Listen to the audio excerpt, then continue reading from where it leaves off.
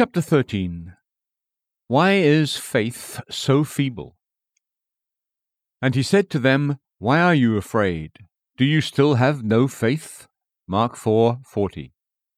Last Lord's Day morning, our music was pitched upon a high key. We sought after great faith in the Master's name. It struck me that I might, perhaps, have discouraged some of the feebler sort, and that, therefore, it would be fitting today to follow up that sermon by endeavouring to encourage those of weak faith to exercise it until it becomes stronger, and also to invite those who as yet have no faith to venture in the direction of childlike trust. With this brief introduction, let us come at once to our subject. I should not wonder if the disciples considered that they had much faith in Jesus, their Master and Lord. They had been with him all day, listening to his teaching, believing it even when they didn't understand it. They had afterwards gathered around him in private to listen to his fuller explanations, and they were thankful to be favoured with those expositions in which their Lord became their private tutor. I do not question that each one of them esteemed himself a firm believer in Jesus. How could he tolerate a doubt? But, my brethren, none of us have any idea how meagre our faith really is. When trial comes, the heap from the threshing floor becomes very small beneath the influence of the winnowing fan. After a day of calm service with Jesus, a storm came on, and that storm tested their faith and left so little of it that Jesus said to them, Why are you afraid? Do you still have no faith? Remember that we have no more faith at any time than we have in the hour of trial. All that which will not bear to be tested is mere carnal confidence. Fair weather faith is no faith. Only that is real faith in Jesus Christ, which can trust him when it cannot trace him, and believe him when it cannot see him. This storm was a special trial to the disciples because it was so exceedingly severe. They had often been tossed upon that sea before, but this time the elements were moved to an excessive tumult. The winds poured down in all their force and fury. The war of nature raged around their devoted ship. When tribulation is heavier than usual, it is a serious test to faith. When we appear to be tested above the common measure of men, the weak ones are full of trembling, and even the strong fall upon their knees and cry, Lord, I do believe, help my unbelief. The storm was the more harsh because it came upon them when they were in the path of duty. Their Master had bidden them cross the sea. They were not on a holiday trip. They had not even followed the suggestion of a brother who had said, I am going fishing. But they were steering under their great captain's orders. They were doing right, and suffering trouble as a consequence. This has often perplexed good men. I have heard a believer say, I prospered more before I was a Christian than I have done since. Things went smoothly with me before I knew the Lord. How can these things be? The very fact of my endeavouring to do what is right, and labouring to maintain my integrity, has become the cause of my severest trial. This is no new thing upon the earth. The living child of God will have to swim against the stream. Not without fighting will he win his crown. Moreover, it was an item which helped to test their faith that the storm attacked them when Jesus was in the ship. Had the Lord been absent, they could have understood it. But he was in the vessel with them. How could the sea be so boisterous with Christ in the vessel? If I am out of communion with Christ, I can understand why I am chastened. But if I am walking in conscious nearness and fellowship with him, and I am even then tested and perplexed, how can I account for it? Herein is the test of faith. For those whom the Lord loves he disciplines, and he scourges every son whom he receives. This we forget, and imagine that trials must mean anger, when indeed they may be tokens and tests of love. It may have seemed to them also that the storm was very untimely, since there were with Jesus and his disciples many other little ships, and all those boats were caught in the same storm. We are always anxious for those who come to hear the gospel, lest anything should prejudice them against it. The disciples may have feared that such ill weather would drive away from Christ those hearers who might otherwise have become converts. If they met with a storm so soon after rowing close to Jesus, they might judge him to be another Jonah, and resolve to give the Galilean preacher a wide berth next time. I know how I like to see fine weather at an open-air service, and a continuance of it till the country people can get home, and I suspect that the disciples felt much the same. They did not wish their Lord to be looked upon as a storm petrel or a man of evil omen, and you know that superstition was strong in those days. Had you and I been there, we should have said, "Gracious Lord, let us have a calm, that those who have come to you in their boats may get home in comfort. Cause this wonderful service by the sea to end pleasantly, so that the next time you come this way, the people may gather in still larger numbers to hear you." Sometimes the strange occasion of the trial makes it the harder to bear. Trial is never welcome, but sometimes it is peculiarly disagreeable. See, my brethren, how these disciples came out of the tempest. They went into the trial well enough, but they were in an evil plight before long. We have seen a bird of glossy plumage, bearing half the colours of the rainbow on its breast, glorifying itself in the sunlight, and we have admired its beauty. But immediately the heavens have poured down pitiless showers, and we have seen our brave bird in quite another form. Dripping and draggled, he has sought dishonourable shelter. You would hardly have known him to be the same creature whose crowing challenged all his fellows. Truly his glory has departed. Such are we, as a rule, after severe trial. We make a fair show in the flesh till we are tested, and then our feathers cling around us, and we droop and hide away, till our Master has to say to us, "Why are you afraid? Do you still have no faith?" These two questions of the Master we will use today with a view to spiritual profit. May the Spirit of God make it so. First, we shall view the text as the exclamation of pity. Why are you afraid?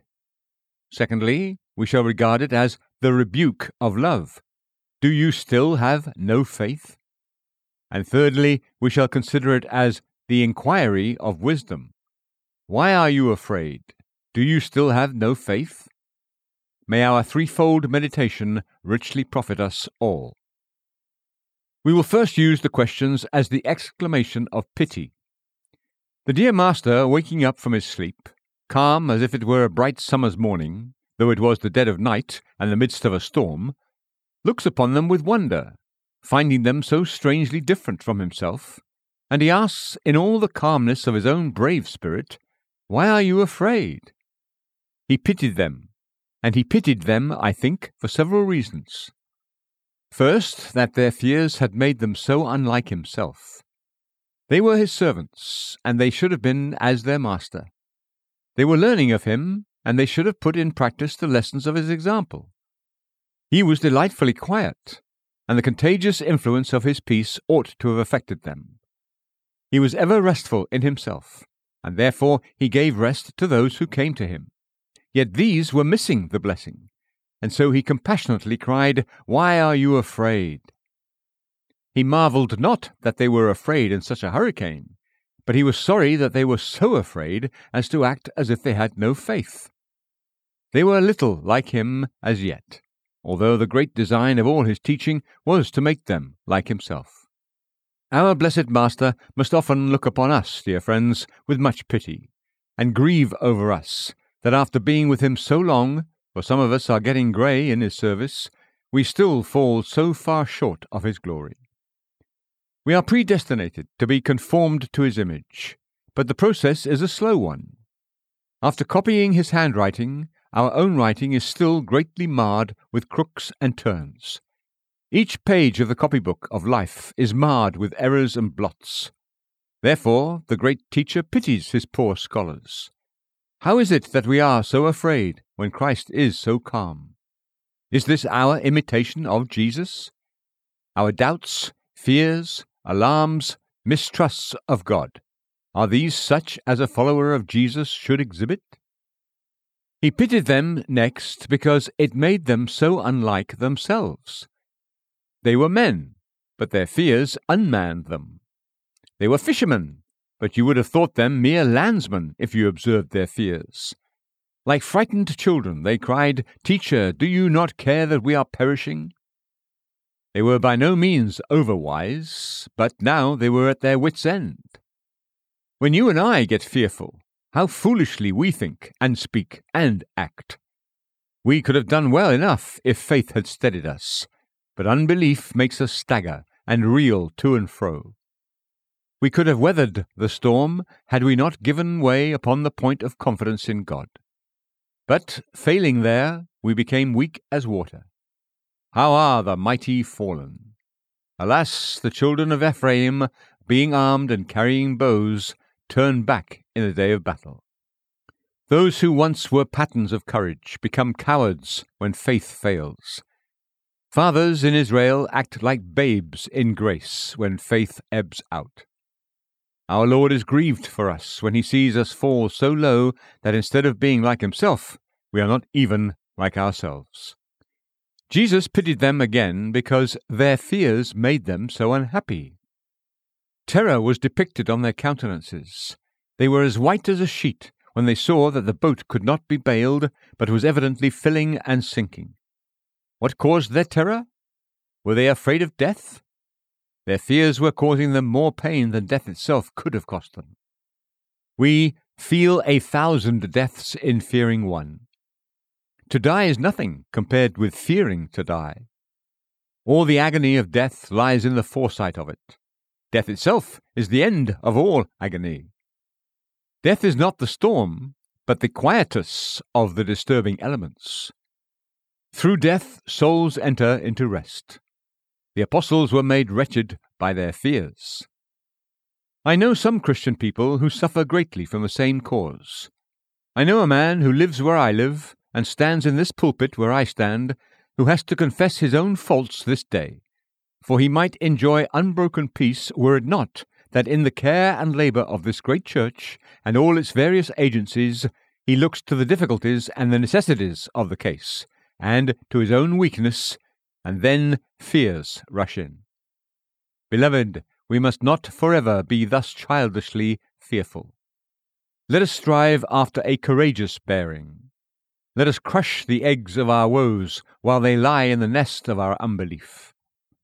Our sorrows are mostly manufactured at home, beaten out upon the anvil of unbelief with the hammer of our foreboding.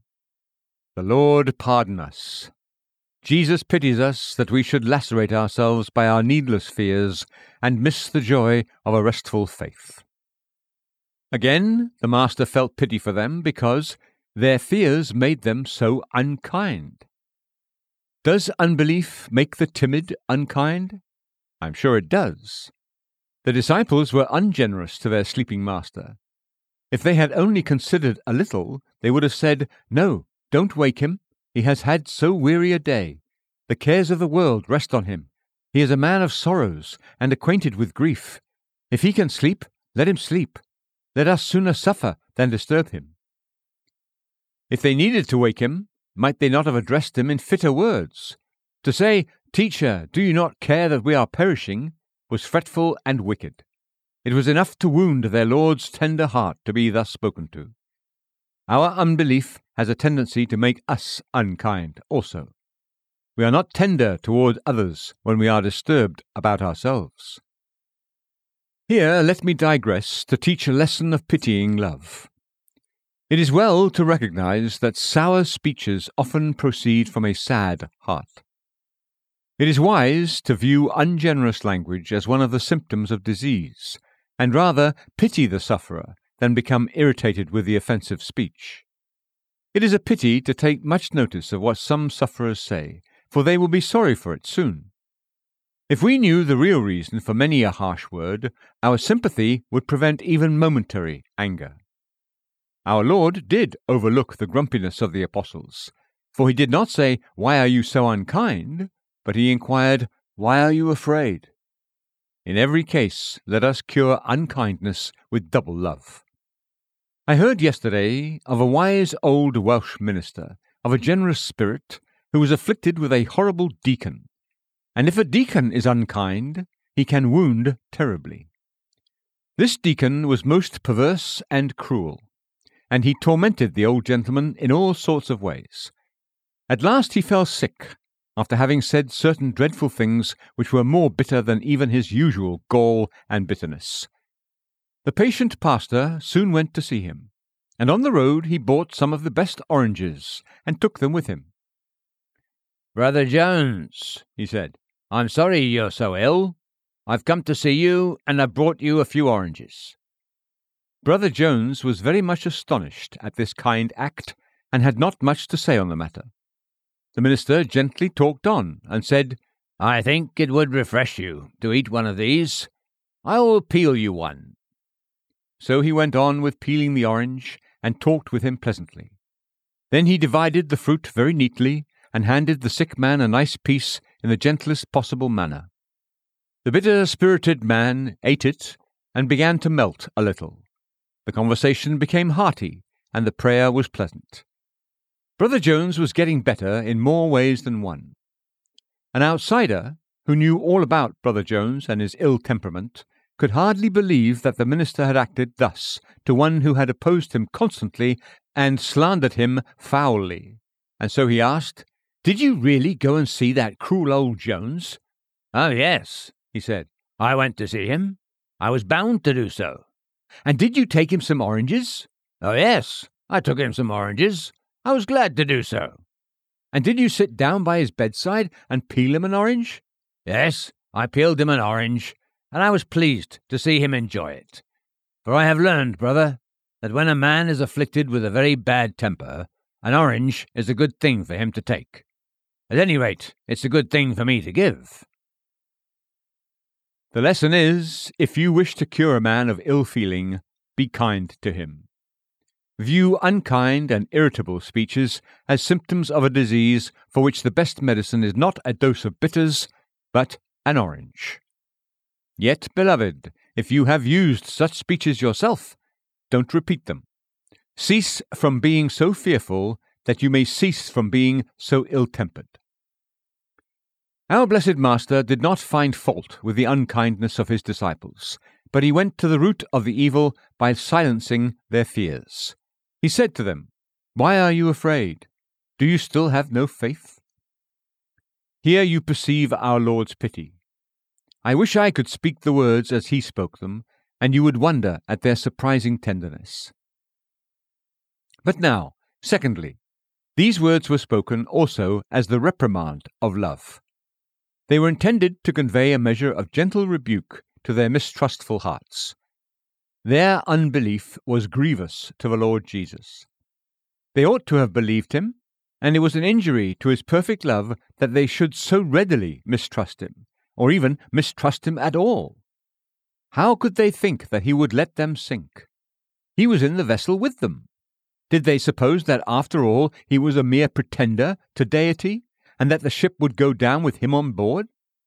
Beloved, let us strike upon our breasts to think that we should ever have caused a pang of heart to that dear Lord who yielded up his life for our salvation. He must not be doubted any more. It is malicious cruelty. What if I call it an excess of naughtiness to doubt him whose life and death are crowded with infallible proofs of his unchanging love for us?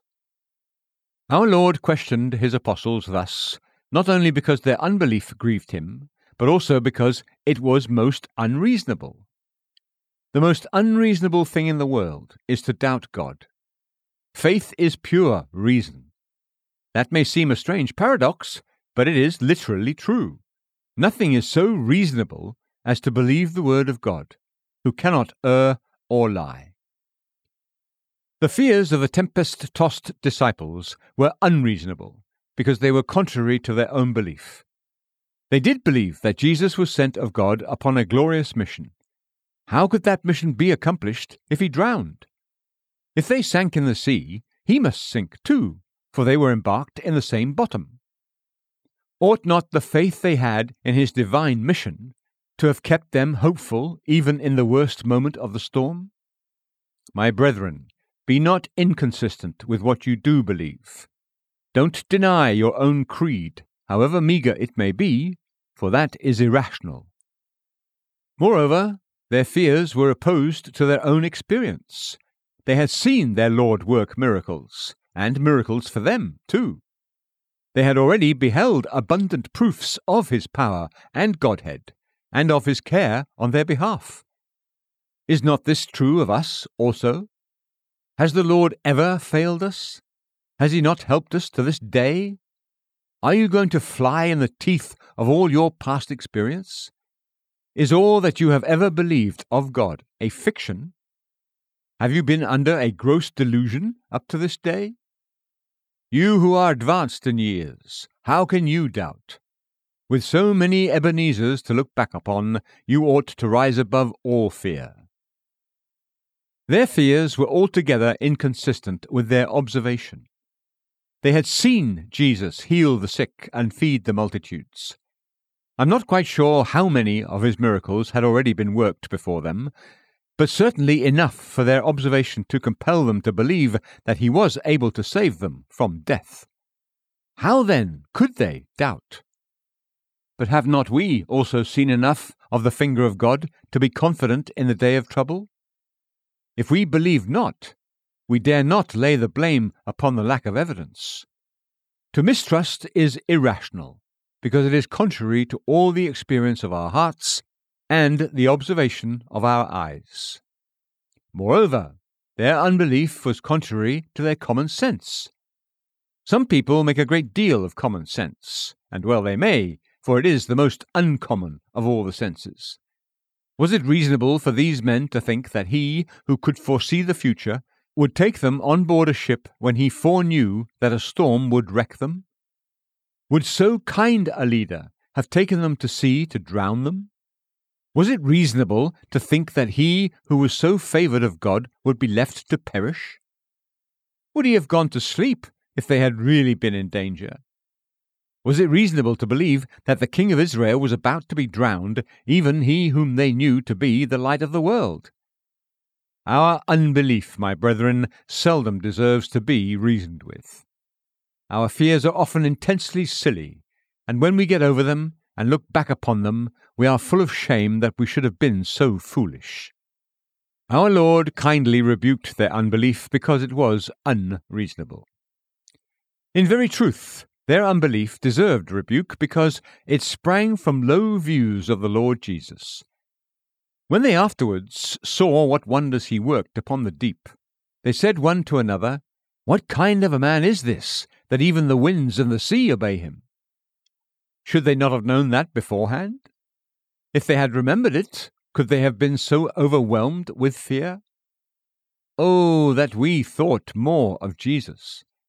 We cannot think too much of him.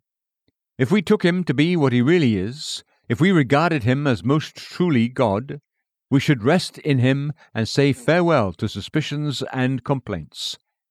If Jesus were greater in our esteem, our lives would be grander by far. Jesus rebuked his friends because he foresaw that such unbelief as theirs would unfit them for their future lives.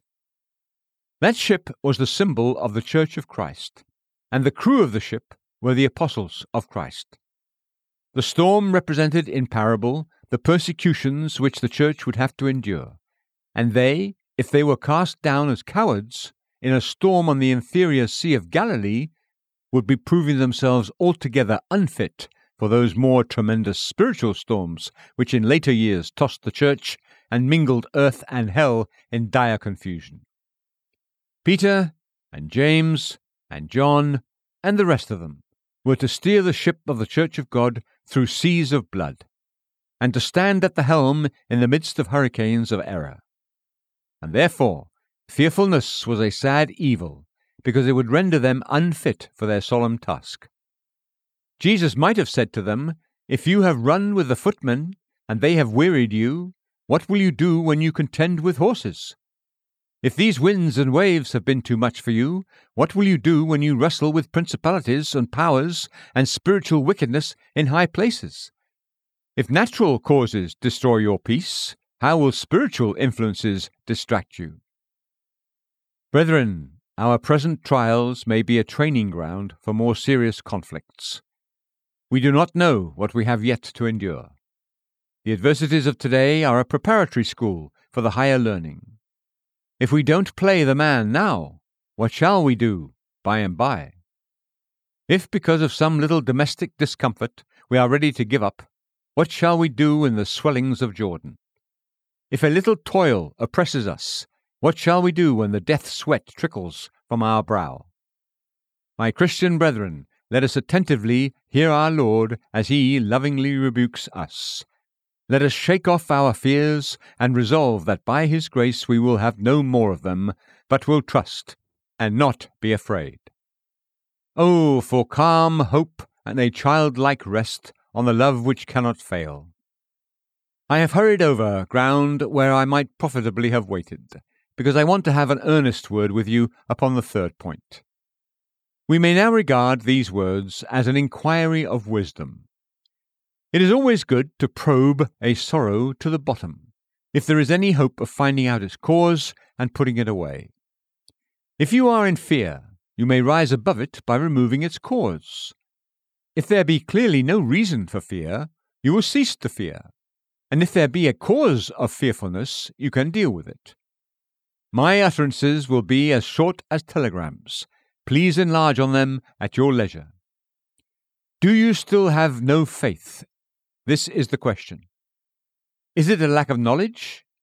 If the disciples had known Jesus better, they would have had no fear, but would have exhibited firm faith. Is it so with any of you? Are you badly taught in the gospel? Do you as yet know only half the doctrines? Have you a cloudy view of the covenant of grace and of the great salvation which is wrapped up in the person of your Lord? If it be so, your quickest way to faith will be to read your Bible more, to study it with greater attention, and to hear the gospel more often. Come out to weeknight services and commune more with Christ in private. Spend 3, 4, 5 times the amount of time you now do in devotion, and so draw nearer to your Lord, begging the Holy Spirit to lead you into all truth. If you kill your fears and strengthen your faith, you will have invested your time admirably in acquiring more knowledge. Remember the word, yield now and be at peace with him. Thereby good will come to you. Learn more of Jesus, and when you know him better, the main causes of your fear will be removed. Next, is it a lack of thought? Did these good people know and yet forget? Did they fail to consider? Were they superficial in their thinking? Is that the reason why you also are so fearful and have so little faith? Are you a skimmer and not a digger? Are you content with the surface soil when nuggets of gold lie just below? Is it so? Do you think too little of the invisible and the eternal? Are your thoughts incessantly occupied with business, and is God thus shut out? Are you always using the muckrake of greed and never using the telescope of faith? Are the abiding treasures covered up and buried amid the seeming and shadowy things of time and sense? If so, mend your ways, my brethren, mend them at once. Have more thought, more prayer, much more prayer, more praise, much more praise, more meditation, more calm investigation of your own heart, and more acquaintance with the things of God. Don't you think that often you might find the remedy for your fears in the direction of holy intimacy with unseen realities? Let these be more true to you, and the troubles of this life will sink into their proper places as light afflictions which are but for a moment. The question as to why we are so fearful may be helped by another question. Is it that our trials take us by surprise? Perhaps the disciples reckoned that everything must be right since they had Christ on board. Let us not indulge such a notion. Never let any affliction surprise you, for your Lord has told you, in the world you have tribulation. If your children die, don't be surprised. Shall mortal parents bring forth immortal offspring? If your riches disappear, don't be surprised. They always had wings. What wonder if they fly?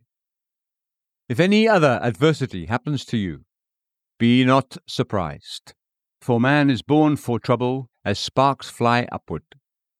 The Lord has told you before it comes to pass, that when it is come to pass you may believe. Count on tribulation, and then you will not be overtaken by surprise, nor fret as though some strange thing had happened to you. Why were they so full of fear? Was it a lack of simplicity of confidence? Did they trust in their good ship, or feel that they were safe because of their seamanship? Perhaps not, but I'm sure that we too often mingle reliance upon self, or upon some other arm of flesh, with our reliance upon our Lord. Good, easy men, we whisper to ourselves, we can manage. Oh yes, we have had trouble before, and we are persons of experience and shrewdness, and therefore we can see our way. Brethren, we are never so weak as when we feel strongest, and never so foolish as when we dream that we are wise. When you are up to the mark, you will soon be down to the mark. When our confidence is partly in God and partly in ourselves, our overthrow is not far off. That angel who stood with one foot upon the sea and the other upon the earth would have been drowned if he had not been an angel. Since you are not an angel, take care that you put both feet upon the terra firma of divine strength and truth. If you trust in yourself in the least degree, one link of the chain is too weak to bear you, and it is of no avail that the other links are strong. Is this the reason why you are so fearful, that your faith is diluted with self-confidence? Again, was it absorption in their trial which led to their excessive fearfulness? If they had described their case, they would no doubt have dwelt upon the darkness, the hideous darkness which may be felt. They would have bidden us hearken to the howling of the winds, and their terrific screams, like the neighing of wild horses maddened in fright. Mark how the wind descends in downpours from the hills and forces the boat under water. And this again is resented by the sea, which hurls the frail vessel aloft and tosses it to and fro with watery hands, as though it were a juggler's ball. The storm was very fierce, and the boat was very frail.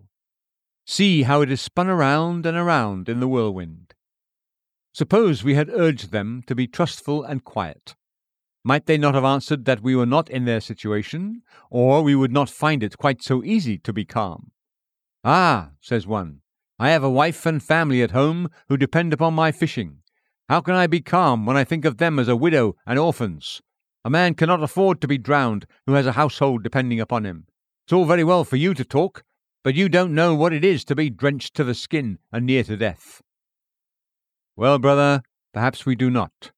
But this we do know, that when we fix our thoughts solely and alone on the winds and the waves and the wives and all that, it is then that we are troubled.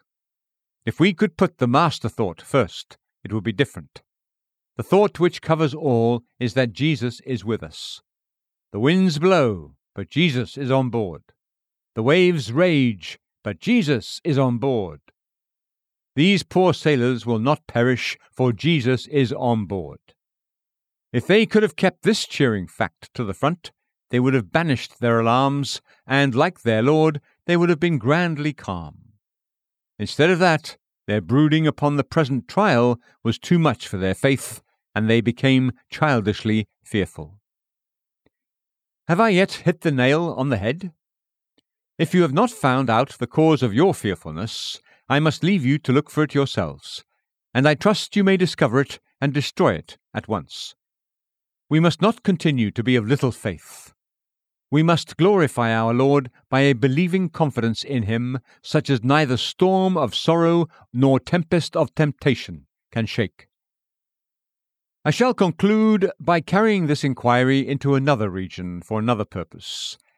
In this congregation there are a considerable number of friends who are not yet believers in Jesus Christ, and I want to know from them why they have no faith.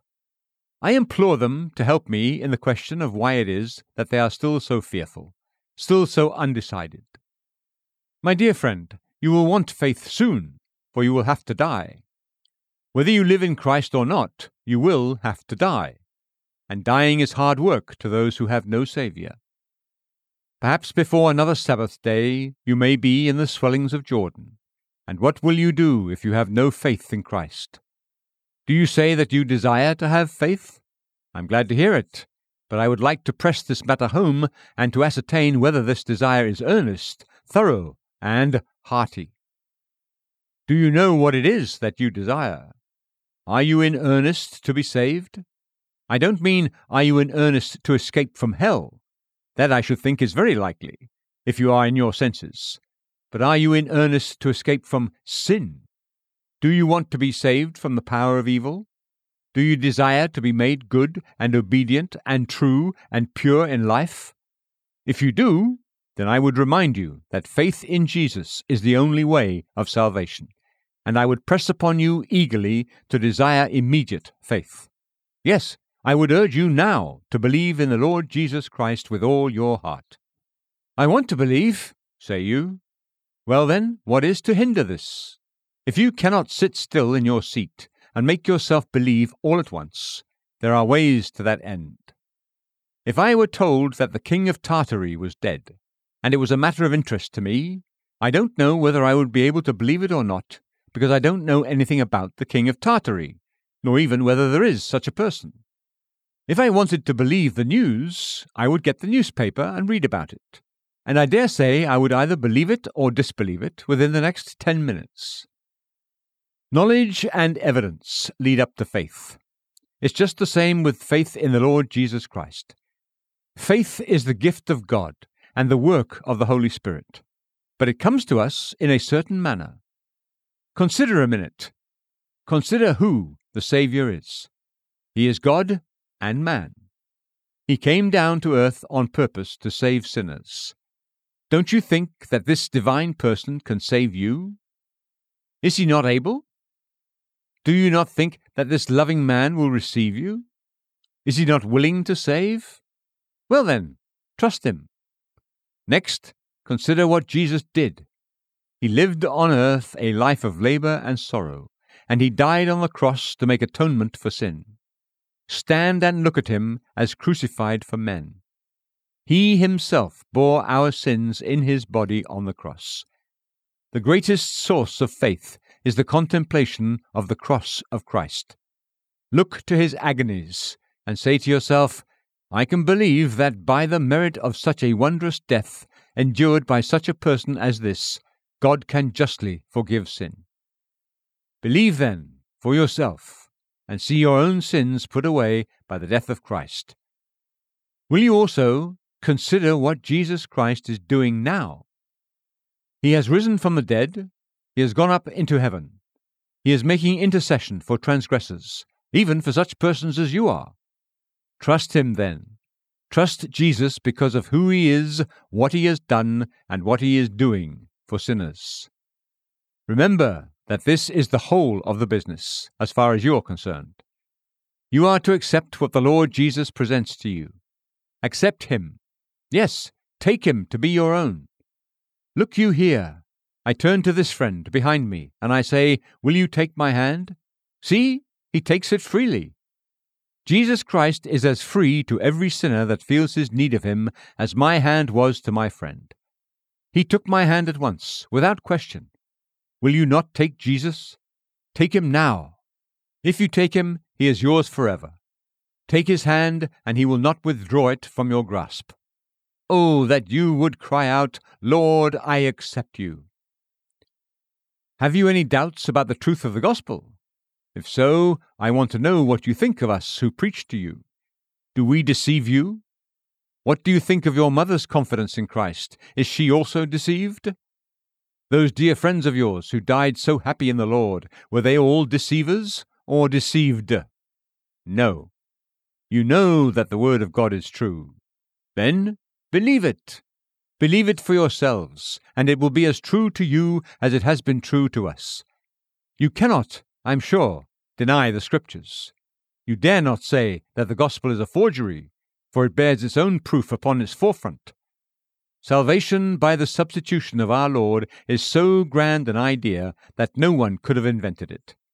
It is self-evidently a divine fact. That God can be just and yet pass by our sins is a marvel past the conception of men. It could only have come from the heart of God. Believe it then, accept it as being true, and trust yourself to it. May the Spirit of God lead you to do so. If you are not believing in Christ, I would like to know why not. Is it that you are believing in yourself? If so, give up such folly. You can't trust yourself and trust Christ too. Away with all notion of such a conjoining. Hang up self-confidence on a gallows as high as that on which Haman was suspended, for it is an abominable thing. Perhaps it is your great sin that leads you to despair of pardon. There is no occasion for such unbelief, for God is abundant in mercy, and the blood of Jesus cleanses us from all sin. If you have great sin, remember that there is a great Saviour. He who came to save us is the Son of God, and he laid down his life for us, and, therefore, he can save to the uttermost. Instead of doubting, I pray you to glorify God by believing in the greatness of his salvation. It was a pleasure to me, in years past, to enjoy the friendship of Mr. Brownlow North. Before conversion, he was a thorough man of the world, and I suppose about as frivolous and corrupt as men of his position and character often are. After his conversion, he began to preach the gospel with great fervour, and certain of his old companions were full of spite against him, probably considering him to be a hypocrite. One day, when he was about to address a large congregation, a stranger passed him a letter, saying, "Read that before you preach." This letter contained a statement of certain irregularities of conduct committed by Brownlow North, and it ended with words to this effect: "How dare you, being conscious of the truth of all the above, pray and speak to the people this evening when you are such a vile sinner?" The preacher put the letter into his pocket, entered the pulpit, and after prayer and praise commenced his address to a very crowded congregation. But before speaking on his text, he produced the letter and informed the people of its contents, and then added, "All that is said here is true, and it is a correct picture of the degraded sinner that I once was. And oh, how wonderful must the grace be that could revive and raise me up from such a death in trespasses and sins, and make me what I appear before you today, a vessel of mercy, one who knows that all his past sins have been cleansed away through the atoning blood of the Lamb of God. It is of his redeeming love that I have now to tell you, and to plead with any here who are not yet reconciled to God, to come this night in faith to Jesus, that he may take your sins away and heal them." Thus, instead of closing the preacher's mouth by this letter, the enemy's attempt only opened the hearts of the people, and the word was with power. Oh, that you, my dear hearers, would believe the Lord Jesus to be a real Saviour of real sinners, and come to him with all your sins around you. Do not hope because you think yourselves pure, but come to Jesus because you are impure and need to be cleansed by him. Cast yourselves at his dear feet at once. Take the sinner's friend to be your friend because you are a sinner.